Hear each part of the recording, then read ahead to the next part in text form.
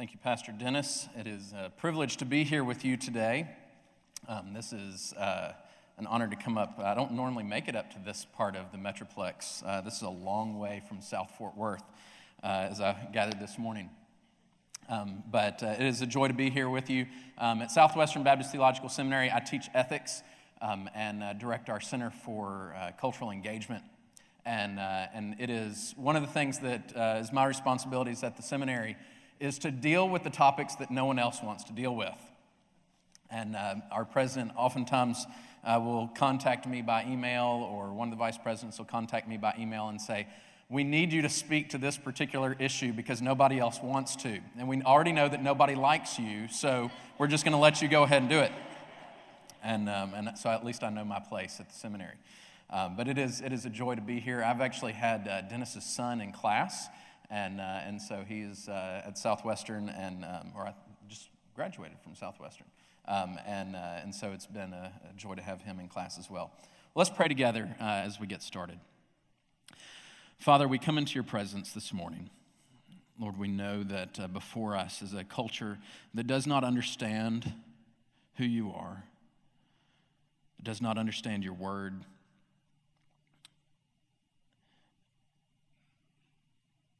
and feels the necessity to push back against anyone who attempts to live a godly life in Christ Jesus, as you have told us in your word.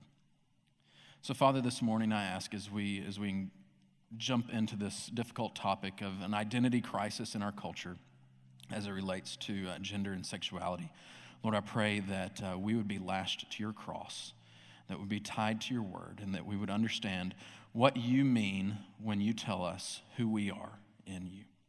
In Jesus' name, amen. I wanted to thank Pastor Mike this morning. The song that we sang right before right before the announcements. I just want to remind you of those words because it speaks so perfectly to what we want to talk about this morning. In Christ alone, my hope is found. He is my light, my strength, my song. This cornerstone, this solid ground, firm through the fiercest drought and storm. What heights of love, what depths of peace. When fears are stilled, when strivings cease. My comforter, my all in all. Here in the love of Christ I stand. Those words, those lyrics speak to us about who we are in Christ. That no matter what storms we face or what drought we go through, no matter what the culture thinks of us or what the political process brings to us, He is there. He is speaking to us. And He is our all in all. Because ultimately it is in Him and Him alone that we find our identity. Now, there's no doubt that you've probably been following in the news recently, the last couple of months, what has been happening in the Fort Worth Independent School District. As you may have noticed, at the end of April, the superintendent and the trustees enacted some new policies related to gender and sexuality, and specifically to the question of transgender students. Now, if you read the policies like I do, I live literally a quarter of a mile from one of our Fort Worth public schools. One of our middle schools is only about a quarter of a mile from my house. So I just have to go down the block. I live at one end of the block. The school is at the other end of the block across the street. And so as I started reading those policies and looking at them, it brought up some major concerns for me. And I started asking the question, how is it that we're supposed to respond in light of something like this, in light of these policies? How are we to respond in love, but in conviction to what Scripture tells us? And so I took it upon myself to write an email. That's the beauty these days. You can send communication so instantly. And so I wrote an email to my district trustee and also to the officers of the Fort Worth Independent School District and gave them an explanation of my concerns about the policies. Unfortunately, I'd like to say that I got a very swift response that explained everything to me. Unfortunately, that's not the case. I received one email in return, and all it said was 2 words, and that was thank you. It was from the first vice president of the school board. So I did not hear from my particular district representative, nor the president or the second vice president of the school board. Now, you might also know that just this last week or so, that the school board has revised those policies. One of the key elements that they took out of the policies related specifically to parental involvement. If you remember, the original policy said that it would be up to the student and the teacher and the administrators to determine whether they tell the parents anything. Now, I have 4 children my youngest is starting kindergarten here in about a month. And so for me as a parent, I started thinking, whoa, hold on. It's my job to be the parent. And if the school if something happens at the school, it is their job to inform me as the parent of what's going on. And so thankfully they have revised that part of the policies. But the policies themselves or the desire of the school board to institute such policies speaks to something larger in our culture. It speaks to an identity crisis that is happening in our culture regarding who we are. See, our culture has told us that our identity is found exclusively in gender and sexuality. So everything we see happening in media, in politics, in culture, in the school board policies, and all these types of things revolve around the fact that my identity is defined by gender and sexuality. But that is not the message of Scripture. Scripture tells us something different. And so for that reason, as we want to look at this topic of gender and sexuality and the identity crisis in our culture, we need to go back to the beginning. It's always a wonderful place to start when we go back to the beginning and understand who it is that God created us to be. So this morning, we're going to be looking in the book of Genesis. We're going to be going to Genesis 1. We'll spend our time in mainly 3 verses in Genesis chapter 1. We'll also look a little bit in Genesis chapter 2. But here in this text, we will find who we are, who God made us to be, and how we are to understand ourselves from a gendered perspective and from the perspective of sexuality. Now, before we jump into this topic, I want you to understand that and acknowledge the fact that this topic can create a very emotional response. Some of you may walk away from this angry, and I understand that. Some of you may walk away inspired to fight some kind of culture war. But my goal this morning is for you to walk away with a biblical understanding of who you are and who God made us to be. So if you have your Bibles with you this morning, please turn to Genesis chapter 1. We're going to be looking in verses 26 through 28. So Genesis 1, verses 26 through 28. Here's what we read. Then God said, "Let us make man in our image, according to our likeness.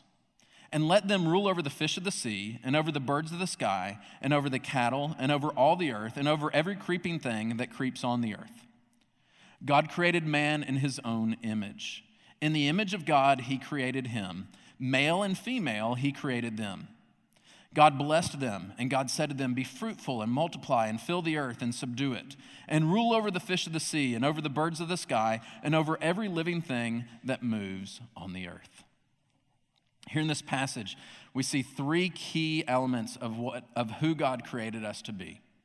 So I want us to look at those and stay close to our text as we look at these 3 key elements.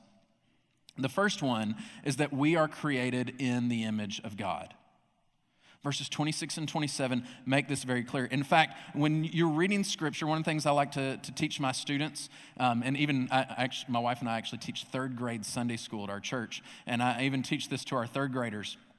But one of the things that we need to remember when we're looking at a passage of Scripture is when Scripture constantly repeats itself over and over and over again, you need to stop.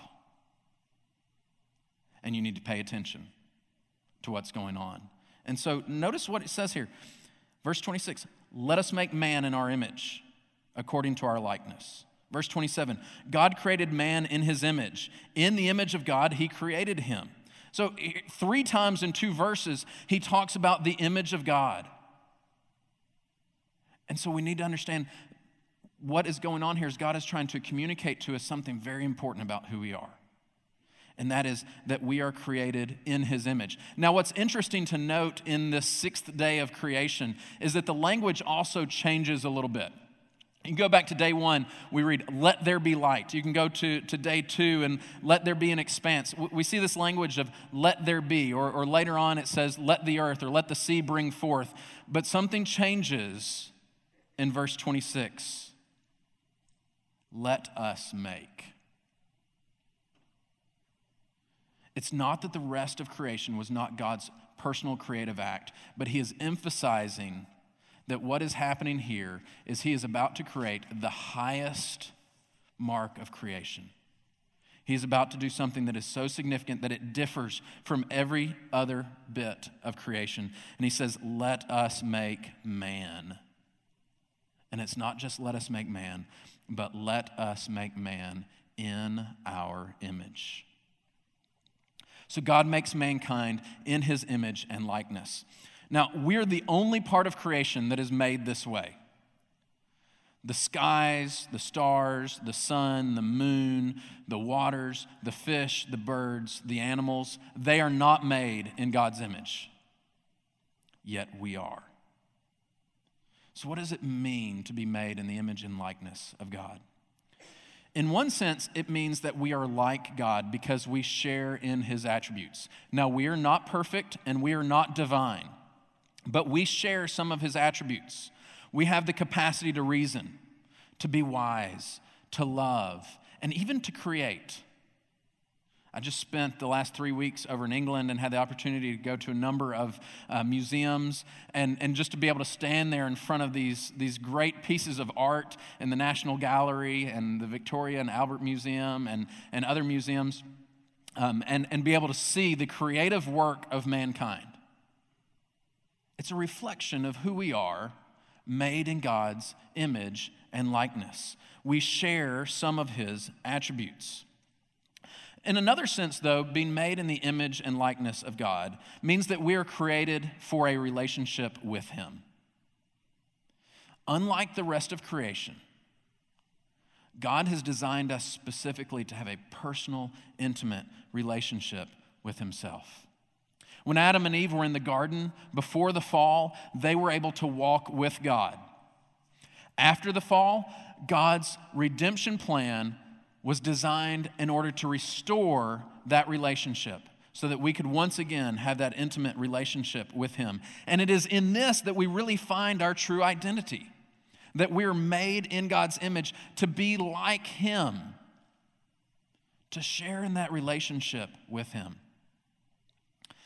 A number of years ago, I remember walking in through my apartment that my wife and I had, our first apartment that we had after we got married, and I was walking from the living room towards the bathroom, and turned the corner to go down the hallway, and the bathroom was at the end of the hallway, and there was right through the door you could see the mirror. And so I turned the corner, and I'm walking down the hallway, and I looked down into that mirror, and I saw something that surprised me. I saw my dad. Some of you may have had this experience before. My dad wasn't at my apartment. It was me. I was walking down the hallway, but I looked like my dad. I was walking like my dad. In fact, even my parents got to go to England with me, and the guy checking us in at DFW even said, "Oh, y'all must be related." And I thought, oh boy. But it's because I'm made in my dad's likeness. There's no doubt when my father and I go places together that we're related. We have some of the same mannerisms. We say some of the same things. We have the same look. We have the same walk. Our voices are even similar. Because I'm like him. I'm one of his. I'm his son. Shouldn't others see that about us and our Heavenly Father? We're made in his image and his likeness. We share his attributes. When they see us, they should say, I know who he or she is related to. They're from God. You see, being made in God's image is the starting point for understanding gender and sexuality. You may say, well, we haven't even gotten to that yet. But we have to understand that this is where our identity is found. This is who we are. And if we are made in God's image, then what he says about us related to gender and sexuality is because he made us that way. And so that brings us to the second element here as it relates to gender and sexuality. And that is that we are created male and female. Look in verse 27. We read, God created man in his own image. In the image of God, he created him. So he said this twice, that you're created in God's image. And so he's trying to get your attention. Then he's about to say something significant. He says, male and female, he created them. At this moment, 27 verses into God's special revelation, he introduces what is perhaps the most controversial topic in our day today. And that is the concept of binary gender, meaning two genders and only two genders. He says, male and female, he created them. So why is this idea of two genders so controversial today? Well, first, it implies that there are only two genders. That when we start talking about gender, we can only talk about male and female. Now, if you take a moment, not right now, but after the service is over or when you get home, go get on your Facebook profile. Open it up, go to your page, and click on the Edit Your Profile button, and go in and edit your personal information. For some of you created your Facebook profile so long ago you didn't even know you could edit it. But you go in there and you look at it and you go down to the gender section and you hit the drop-down box. And it's going to give you male, female, and custom. I'm not making this up. Go look at it. Select custom and start typing. Facebook currently offers over 70 customized options for gender.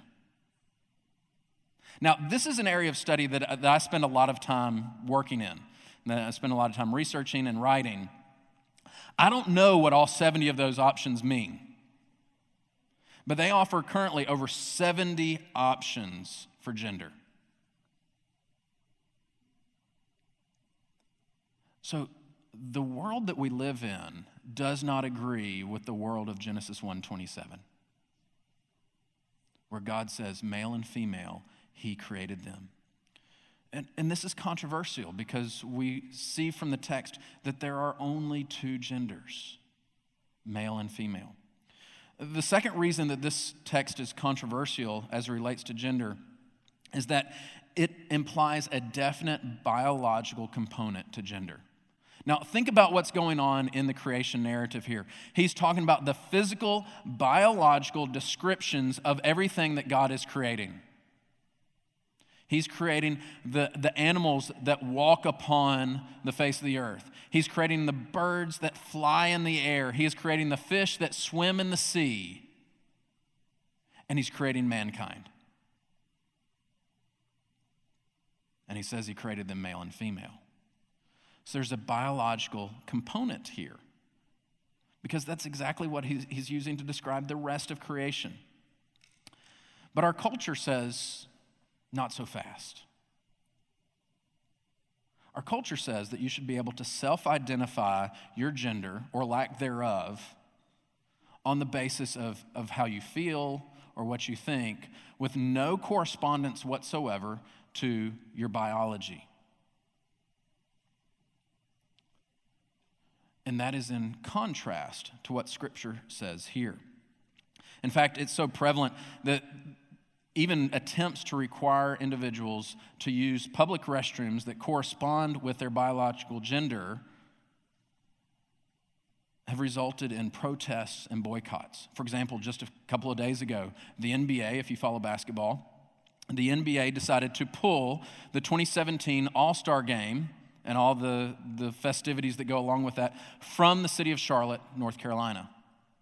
All on the basis that the North Carolina legislature passed a law saying that public restrooms can only be used according to your biological gender as stated on your birth certificate. The city of Charlotte stands to lose, I've seen estimates as much as $100 million in revenue because of that. This is the world in which we live. And you see, this is one area when we start talking about gender that many people begin to get uncomfortable. And they get uncomfortable because they know someone who struggles with gender. When you hear this idea that God created us male and female, it makes some of us a little uneasy because we know people who struggle, or maybe you yourself struggle with this idea of gender. Now, what we have to remember here is that the part of the creation narrative and shortly after the creation narrative that we're not going to get to this morning, but happens in Genesis chapter 3 is called the fall. The fall impacts every aspect of creation. It impacts how we relate to God. It impacts how we relate to one another. It impacts how we relate to the rest of the universe. And it impacts how we see ourselves. And so this idea that I'm not comfortable with my gender or I'm not comfortable with who I am is really the result of the fall. Now, before we go jumping down and pouring judgment on people who might have confusion regarding their gender, we have to realize that all of us have some form of confusion. It might not relate to your gender or your sexuality, but it relates to how you view yourself in light of how God made you. Because we all have struggles, we all have difficulties, and we all have sin in our lives. That's the wonderful message of redemption, though, is that God sent his Son to deliver us from sin. And it doesn't matter what that sin is, and it doesn't matter what that temptation is, and it doesn't matter what that confusion is. God says, I made you in my image. You were made to have a relationship with me. Find your identity in me.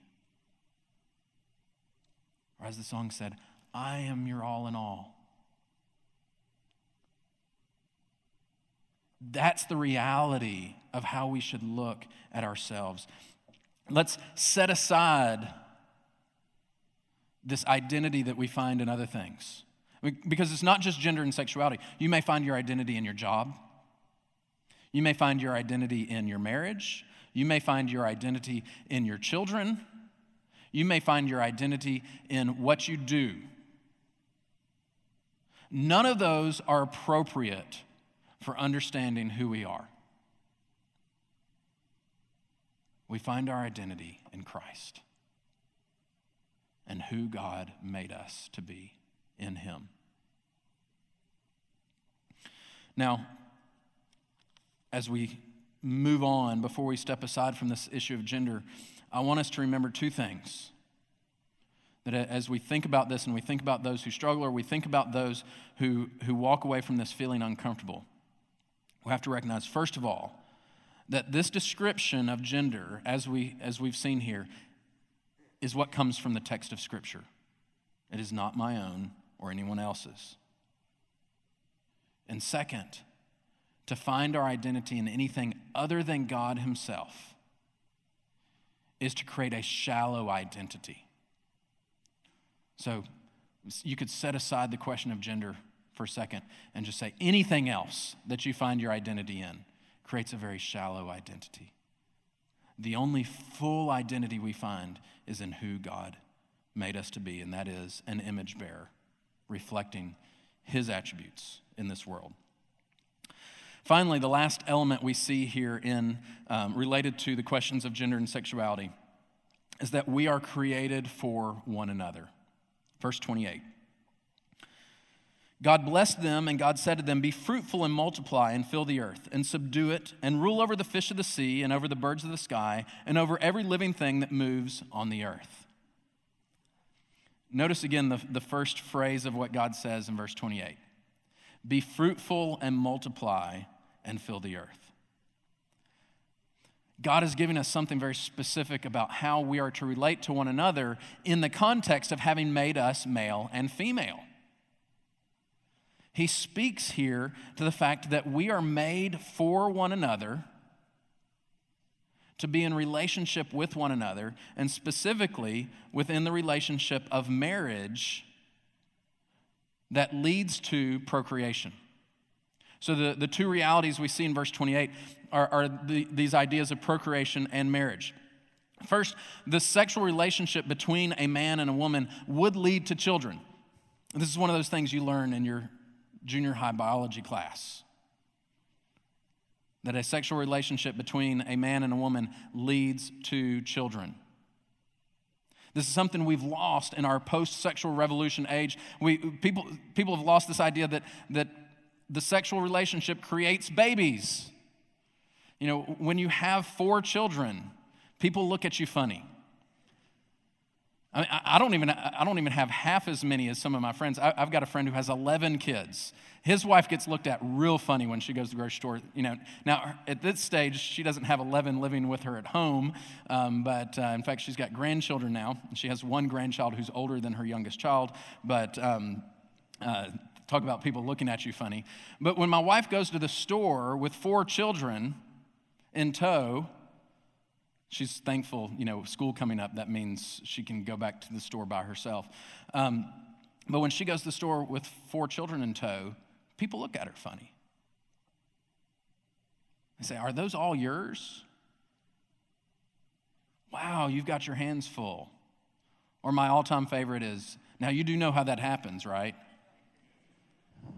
You know, and my wife is much too sweet to say what I would possibly say is, "Yes, I'm fully aware of how that happens," or something a little less or a little more embarrassing. I usually don't say that because I'm with her when that happens. But we've lost this kind of concept that in many ways is common sense, but it's that the sexual relationship creates babies. And God made it that way. He told man and woman to be fruitful and multiply and fill the earth. It was his design and intent from the very beginning. This is who he created us to be. Now, that also implies then that the sexual relationship that leads to procreation is then designed to be heterosexual in nature. God created us to fulfill the sexual relationship between a man and a woman.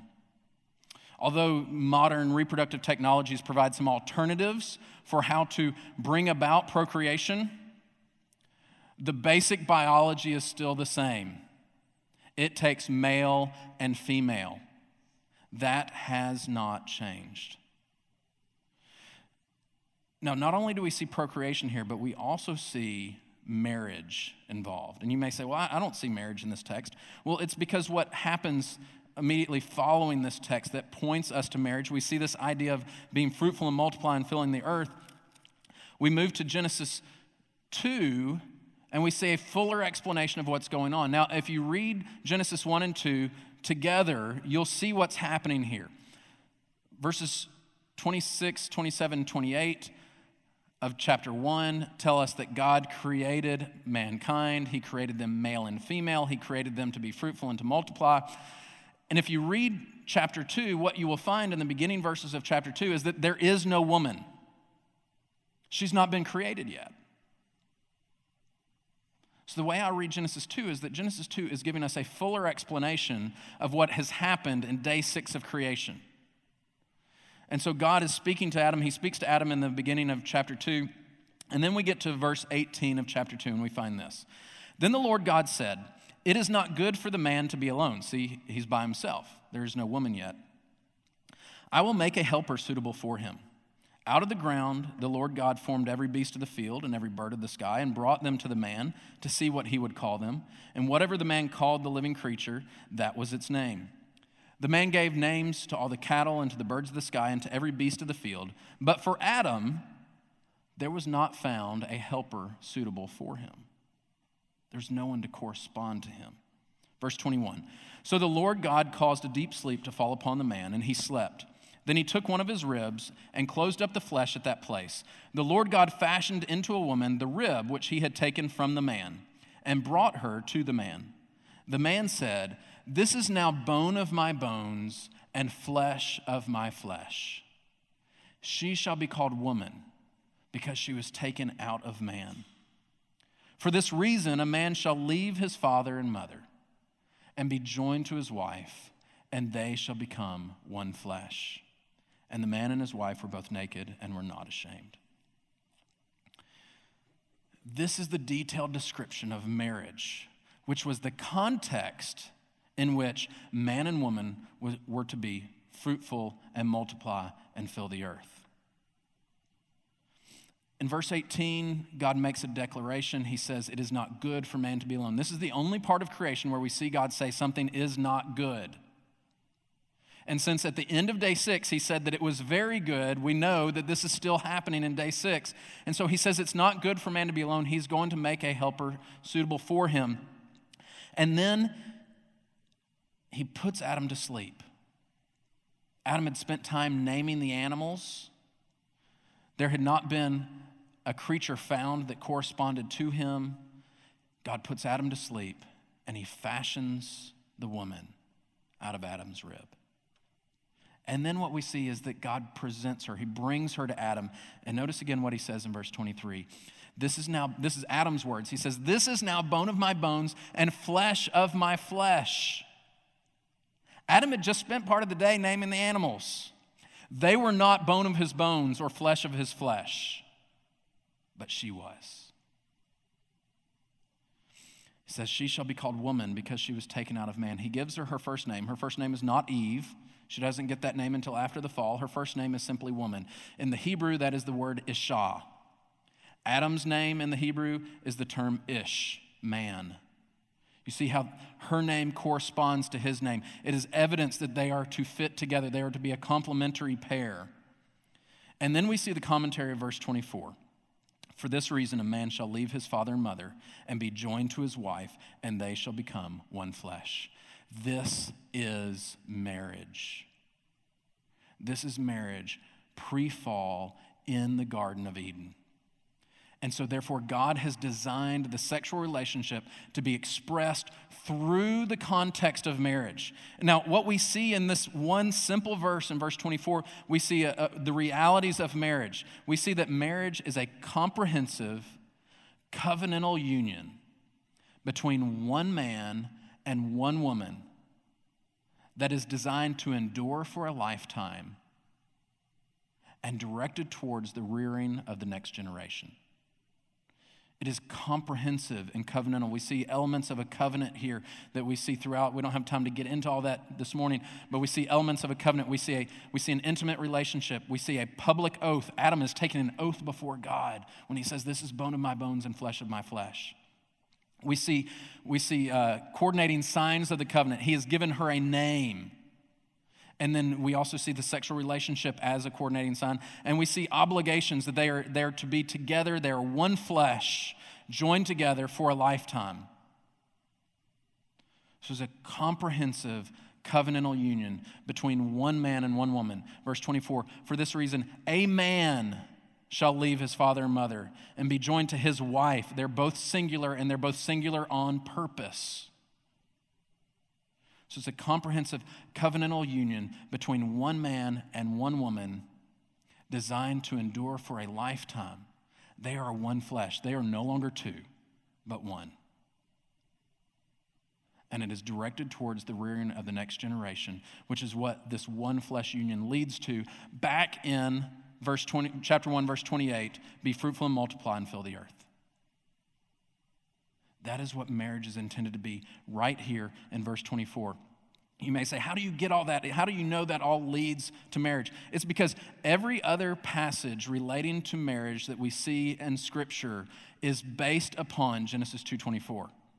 So much so that when Jesus teaches on marriage, Matthew 19 and Mark 10, when Paul teaches on marriage in Ephesians 5 and 1 Corinthians 7, they both either quote directly or allude to Genesis 2:24. In fact, when Jesus teaches on marriage, he's being confronted by the Pharisees, and he teaches on marriage, and he's telling them what marriage is intended to be. He quotes both Genesis 1:27 and Genesis 2:24 as his foundation for marriage.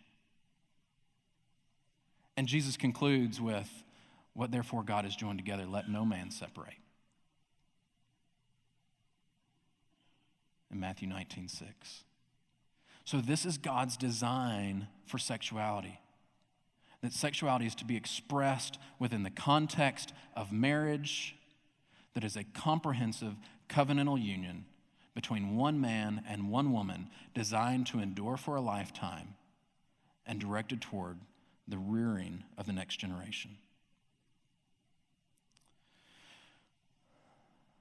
What we see this morning is countercultural. It provides an identity that the culture does not want to accept. But it provides an identity that is much greater and much more comprehensive than what culture tells us. We see here in this text that there is no need for an identity crisis. There's no need to question who God has created us to be. Instead, he tells us right here that we are created in his image. We are created male and female, and we're created for one another in the context of marriage, for the godly expression of our sexuality. That is who God made us to be. That is where we find our identity. Now, as you walk away this morning, what do you do with this? Well, the first thing you want to do is to recognize where your identity is, and that is in Christ. Do not let anyone tell you any differently. You are made to be like him. When it comes to questions of gender and sexuality, recognize there is no fear and no shame in building your understanding of sexuality and gender on the foundation of God's word. Because that's exactly what Jesus did. And lastly, recognize that we can argue and debate and vote till we're blue in the face. But the only thing that is truly going to change the culture in which we live is for people to turn to Christ and to trust him and be changed by his word through the power of the Holy Spirit. Let's pray. Father, we come into your presence. We ask you to remind us of who we are, made in your image, to be like you. Lord, we pray that our lives would reflect your nature and your character and your attributes to the world all around us. That when people look at us, they may see our good works and glorify our Father who is in heaven. And Father, as we encounter those who face an identity crisis about who they are or how they should express themselves, Lord, help us first to start with showing them your love, and your design for all of us. And that is first to be in a relationship with you, and then to live out the life that you have called us to live. In Jesus' name.